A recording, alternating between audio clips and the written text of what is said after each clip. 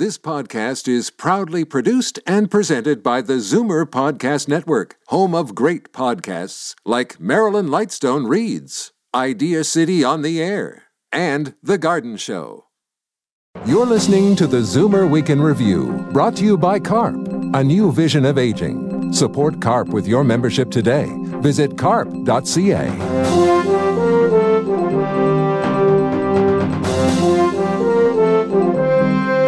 Good afternoon and welcome to the Zoomer Week in Review, all things Zoomer worldwide. I'm Libby Znaimer. After springing forward in the wee hours, today marks our first day on daylight saving time. But there's mounting evidence that the time change is harmful. And new cancer cases are expected to top 250,000 in Canada this year. What the numbers mean to you. But first, here are your Zoomer headlines from around the world. Today is International Women's Day, a global celebration of social, economic, cultural, and political achievements of women. It's celebrated on the 8th of March every year and is a focal point in the movement for women's rights. The earliest Women's Day observance, called National Woman's Day, was held in 1909 in New York, organized by the Socialist Party of America. This year's theme is Each for Equal, which means equality is not a woman's issue, but rather a business issue. Doctors are warning of medication fog that can mimic or worsen dementia in the elderly. The American Geriatrics Society has a list of potentially inappropriate medicines for older adults that can make symptoms worse. Researchers point to the case of an 89-year-old woman who was taking 28 different drugs for various ailments. After sorting and getting rid of a dozen drugs, the woman got better, and doctors diagnosed medication fog, not her dementia getting worse. Hillary Clinton is the latest to start a podcast. The 72-year-old former First Lady and 2016 presidential candidate will launch the not-yet-titled audio program in the spring in time to use her powerful voice before the 2020 election. Clinton says she prefers longer-form interviews to quick TV sound bites. An upcoming memoir by 84-year-old Woody Allen is being blasted by daughter Dylan Farrow, who calls it deeply upsetting. Farrow has alleged that Allen molested her as a child in the early 90s. Allen has denied any wrongdoing, and he has never been charged after 2 separate investigations. The new book, called Apropos of Nothing, will be released April 7th about his personal and professional life.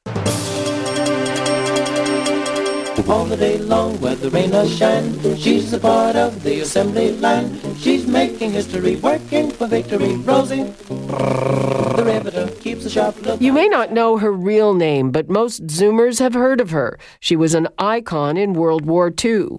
Rosalind P. Walter, better known as Rosie the Riveter, has died at 95. When the U.S. entered World War II, she went to work on an assembly line driving rivets into the metal bodies of fighter planes. And she became the model of the hardworking women in overalls with bandana-wrapped hair who kept the military factories humming.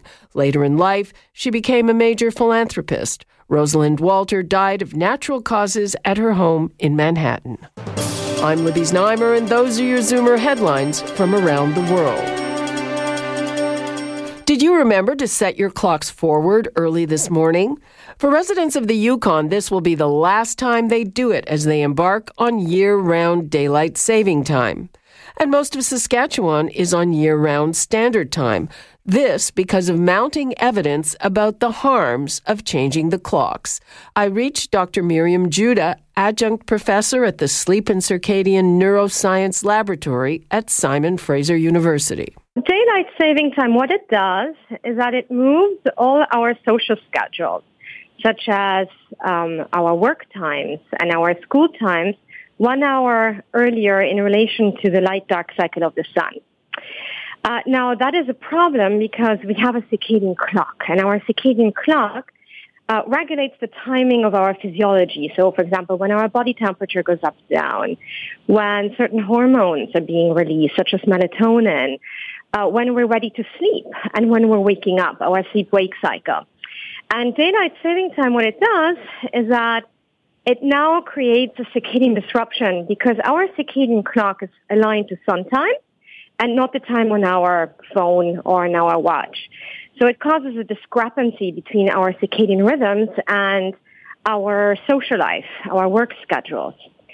So now we have to get up a whole hour earlier. So on Monday, when people are going to work, they now have to get up a whole hour earlier in relation to the light-dark cycle of the sun, but also in relation to their physiology. And one of the issues is that people are not going to bed necessarily a whole hour earlier because the circadian clock is keeping them up in the evening. So it causes a misalignment, and it cuts on our sleep. To what extent does the rate of heart attacks go up following a change, and why? It depends on the studies. But we do know that the heart attack rates do go up after the time change in the first week. And so we believe that it is the circadian disruption that is causing this, but also a lack of sleep. And what is interesting is that it's not just a time change, but it also it has to do with how much light we're getting in the morning as opposed to the evening. So when we look at a single time zones, so a U.S. study looking at time zones showed that people who live west of a time zone, so people who get later sunrise and later sunset, have higher rates of heart attacks, higher rates of diabetes, higher rates of depression, higher rates of fatal car accidents, and also higher rates of cancer. So it seems to be that it's the fact that we're misaligned, and we call this social jet lag, that is causing this. A lot of governments and a lot of people want to eliminate the time changes, but there seems to be a discrepancy or a discussion about which is better, standard or daylight. Scientists unanimously agree that standard time is better for public health and safety. And when I say scientists, I mean scientists specialize in how light affects our physiology, so circadian biologists or chronobiologists they're called. So we have position papers discussing this. We have chronobiologists have contacted local governments to inform them about this. So we do unanimously over the world agree that daylight saving time and going on permanent daylight saving time is not a good idea. Why is standard time better? The reason is because daylight saving time disrupts our circadian rhythms. And this should be particularly a problem in the winter months. So in the summer months, it's much less of an issue because you're getting morning light exposure. But in the winter months, if we're in permanent daylight saving time, for example, in Vancouver, we won't get sunrise in December until 9 a.m. So most people will not get daylight exposure before they go to work. Children will not get daylight exposure before they go to school, which has the consequence of delaying our circadian rhythms. The reason for that is our circadian clock has a tendency to drift. If it doesn't get morning light exposure, it delays, meaning that all our rhythms are later than they're supposed to be, including our sleep-wake cycle. So it causes insomnia in the evening. It's harder to fall asleep in the evening. It's harder to wake up in the morning. So what would you like to leave us with? If you want to prepare yourself for daylight saving time just this coming weekend, yes, try to go to bed a little bit earlier, already starting before the time change. Wake up a little bit earlier and seek as much outdoor light as you can. It has been suggested that trying to make it less abrupt, trying to go to sleep a little bit earlier, already starting a good week, maybe 2 weeks ahead of time, that can help. But also what is very important when it comes to our circadian rhythms is morning light exposure. So in order to better adjust to now having to get up a whole hour earlier, physiologically speaking, it is important to seek morning light exposure. Thank you very much. Thank you. Bye-bye. That was Dr. Myriam Juda of Simon Fraser University. I'm Libby Znaimer, and this is the Zoomer Week in Review. The one-year survival rate for stage 4 pancreatic cancer patients is 18%. I'm very happy to report I have just reached that marker. Now, I'd be lying if I said the journey had been an easy one. That's Alex Trebek giving an update on the one-year anniversary of his stage 4 pancreatic cancer diagnosis. The 79-year-old Jeopardy host says he's defied the odds. so far. Trebek says he plans to celebrate the second anniversary this time next year, where survival is pegged at only around 7%. Pancreatic cancer is set to become the third largest cause of cancer death this year, even though it does not rank among the most common forms of the disease. That's just one of the findings from a new report that predicts more than 250,000 Canadians will be diagnosed with cancer this year. I talked with Dr. Monika Krzyzanowska, professor of medicine at the University of Toronto and a medical oncologist at the Princess Margaret Cancer Centre. We are seeing an increase in the number of cases as the demographics of our population are changing. But if we look at rates, which adjust for the age distribution, cancer, both the incidence of the number of new cases as well as the mortality, so number of deaths, is actually decreasing. So it's a little bit of a mixed news story. We also see that 1 in every 2 people will be diagnosed with cancer in their lifetime. That's not a new finding, but it's pretty sobering. It is. And if you think about the fact that, every one of those 2 patients also has family members who will be involved in their care or their friends that will be involved in their care. In fact, every Canadian will be touched by cancer. Lung cancer is the most common cancer, and also it's the largest number of deaths from cancer are still lung cancer. It's still as you said, the number 1 in terms of both incidence, so new cases and deaths. But we are seeing some positive signals with lung cancer that the study is pointing towards. We're seeing both a decrease in the overall incidence because the study looked at temporal patterns over time, and also decreases in mortality. So some of our investments in cancer are paying off when it comes to lung cancer, although in terms of the absolute volume, it's still obviously a very, very significant and important cancer. And how much of that is because of better treatment, and how much of that is because fewer people are smoking? We can't tease out from this particular study which one of those factors is contributing, but I do think that all of those factors are contributing. So we have there's been a lot of work done in what we call primary prevention, so trying to get people to stop smoking or not to smoke in the first place. There's been significant improvements in the treatment of lung cancer, especially of advanced lung cancer, in the last decade. And actually now there's also more recent evidence that screening for lung cancer in high-risk individuals is associated with improved survival. It still accounts for 1/4 of all the cancer deaths, and followed by colorectal cancer. That's a bit of a surprise for me. I thought colorectal was one of the ones that's easiest to treat.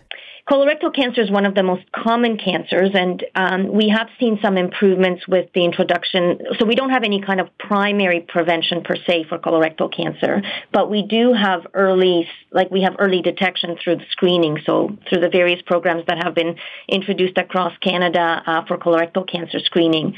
But still, colorectal cancer can get diagnosed at a later stage, or it can come back, and once it comes back, it is more difficult to treat. Our listeners probably know that a cause near and dear to my heart is pancreatic cancer, and the news is not good. It is set to become the third leading cause of cancer death this year, 2020, even though the incidence, I believe, is something like only the 10th most common. And the reason for that apparently is that other cancers are getting better results, and there's just not much progress in treating pancreatic cancer. So, Libby, you're absolutely right. So while pancreatic cancer does rank much lower in terms of incidence or new cases, we have made very little progress.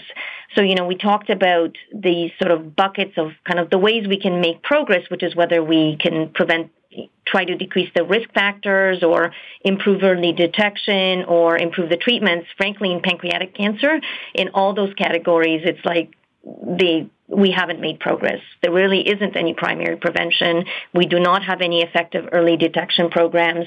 And the treatment, while there have been some changes, I think for most patients with pancreatic cancer, we still lack effective treatments, and they often present with advanced disease and unfortunately succumb to their disease. It's really an area where we really need to be doing a lot more research. There is research happening already, but it's been a hard cancer to to crack.